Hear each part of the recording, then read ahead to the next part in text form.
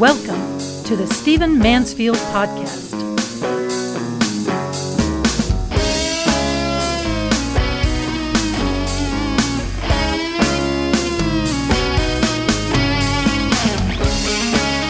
I want to talk to you in this podcast about a man and about a principle, both of which I believe in. You know, there's a lot to be disgusted with in our current culture in Washington, D.C., where I'm sitting right now as I record this podcast. There's a lot to be disturbed by in the executive branch. There's a lot to be disturbed by in the conduct of Donald Trump. There's a lot to be disgusted with in Congress and the lack of effectiveness of Congress and a lot of the things that are going on. But I'll tell you what, however difficult things are, whatever challenges we may face, whatever trouble and tumultuousness there may be in certain cultures at certain periods, it usually only takes one man to make a massive difference. I want you to remember that. History is not ruled by the majority. It's ruled by the dedicated minority. And usually that dedicated minority is really led by one man of character, one man who inspires, one man who embodies the values, the vision, the hopes of the people and of the leaders. And I want to tell you that when I travel overseas and I talk to leaders, and I have the privilege of talking to a lot of leaders, a lot of national leaders, princes and kings and prime ministers and so on, it's just part of what I do. It's not that I'm any big deal. I got to tell you that when people talk about the United States government right now, the one name I hear time and time again when it comes to foreign policy is the name of General James Mattis, our Secretary of Defense. That's the name that comes up amongst those who fear America. That's the name that comes up amongst those who are cheering America on. That's the name that comes up amongst those people groups in the world that are looking to America with hope in their hearts and just delight in their eyes, hoping that something wonderful happens.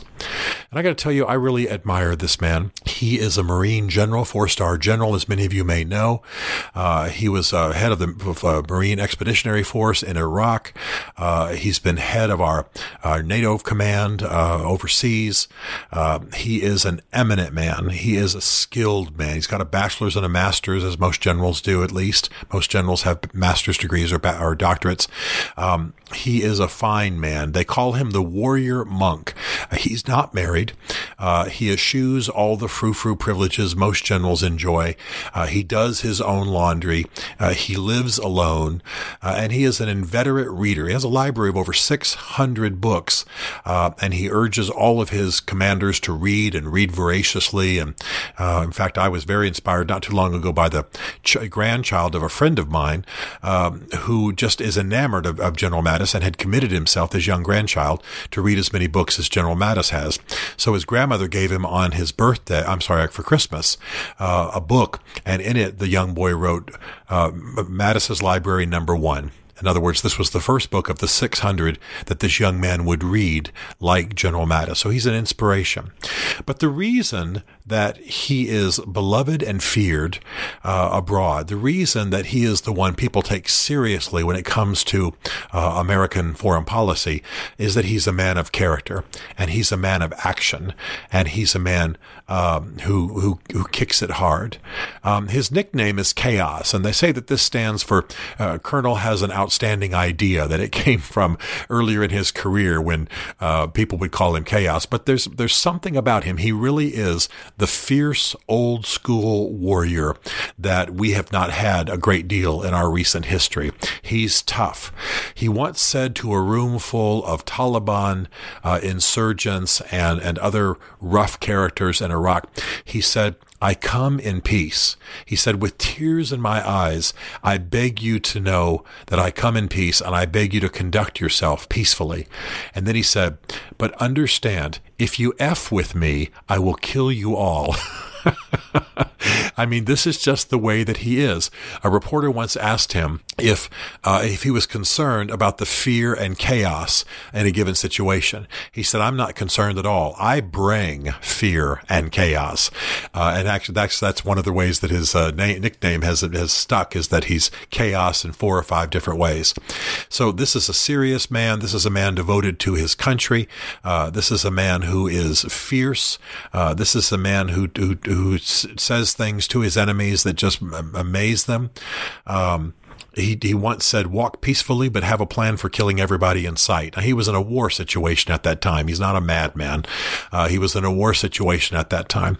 But all that to say, he's been a servant to America. He's a good man. But I'm telling you that what echoes in the minds of our enemies and what echoes in the minds of our friends abroad is that there's a man like General Mattis, who is our Secretary of Defense. He's a man of his word. He's a man of character. He's a man who believes in doing things the right way. I'm actually very happy that the United States has begun to show teeth, as they say, but show a firm stance towards North Korea. Kim Jong-un, as you may know, has almost completely reversed himself on his nuclear policy, largely because of firmness on the part of the United States. Kim Jong-un, the current president or premier of the great leader, they call him over there, of North Korea, is actually dismantling nuclear facilities. He's stopping his nuclear program. He's not firing missiles anymore, and he's coming to peace negotiations with both South Korea and with the United States. I'm not saying this is all General Mattis is doing, because certainly I'm sure some of the tweeting and gesturing and insults by Donald Trump have been the light side of the presentation of the U.S. That we're not going to take this lying down. We're not going to let North Korea fire missiles over Japan and things like that. But always looming behind, always standing there fiercely, always sort of glowering intimidatingly, is General Mattis. They take him seriously internationally when they don't take Donald Trump seriously. One of the things the nation has to do is it has to know that it can debate and dither and ponder and wonder about things and have all sorts of discussion behind the scenes. But when you go abroad, you have to be firm, you have to be clear, and you have to be absolutely merciless with your enemies. This is what General Mattis does. He constantly has said throughout his military career to our enemies, I come in peace. I do not come to harm you, but if you harm me or you harm those I'm sent to defend, I will kill you all. He has said that many, many times. And it's not like I'm reveling in that language. It's an attitude of menace. It's an attitude of fierceness. It's an attitude of toughness that we have lost in some administrations, but that we have to reclaim. Now, I've got to tell you that the reason Mattis is feared is that he's not just a man of words. He's not just, as Churchill said once, jaw, war. He's not just saber rattling. This is a man who will fight. This is a man who will send troops. This is a man who knows what he's doing when he gets there. And so it's not just, I'm sorry to say it, like Donald Trump tweeting threats. People are willing to put up with Donald Trump's tweeted threats, but they are terrified that General Mattis will engage. And so not long ago, as you may know, we fired missiles into some targets in Syria to try to answer for the chemical attacks and to try to back off Assad, the head of Syria. Well, it only lasted 2 minutes, and we hit some relatively innocuous targets. But I want you to know something about this, that when this was discussed, General Mattis wanted to get approval from Congress for this hit on Syrian territory. But Donald Trump had already tweeted that there would be action, and he wanted the action to come quickly on the heels of his tweets. We actually know this from White House press briefings. And so here's General Mattis, the warrior, but he's trying to do things procedurally the right way, the way high-ranking generals would always do it, and he's being countered by the President of the United States. What I'm trying to say is not only a statement about American foreign policy, but also a statement about leadership as a whole. First of all, if you're going to have a foreign policy, if you're going to lead a nation, you have to be fierce, not bloody, not massively destructive, not always engaged in war, but you have to show teeth, you have to show toughness, you have to live toughness, you have to be tough, and you want your warriors to be that way. I don't want everybody in America to be a Marine, but I certainly want there to be Marines who are tough, who are trained, who know what they're doing. I don't want to be Delta Force myself. I may not want my son to be Delta Force. I may not want any of my grandchildren to be Delta Force, but I want there to be Delta Force in the world. I want to support them, pay them well, tend them well, make sure they have the best training, and make sure they're protected. That kind of warrior is essential for freedom and democracy in our modern world.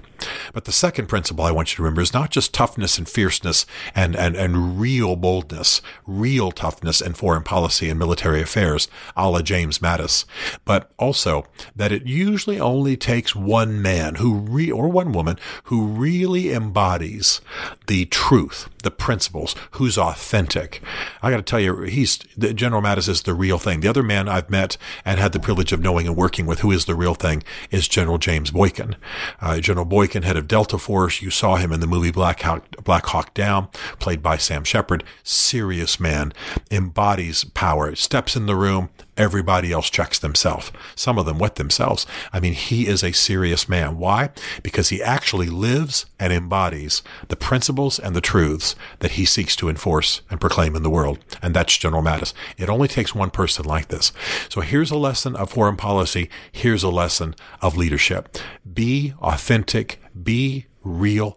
Be as good as your rhetoric, and stand down enemies. The real man, the authentic man, has to fight a whole lot less than the guy who just goes around saber-rattling, threatening war, but not having anything to back it up.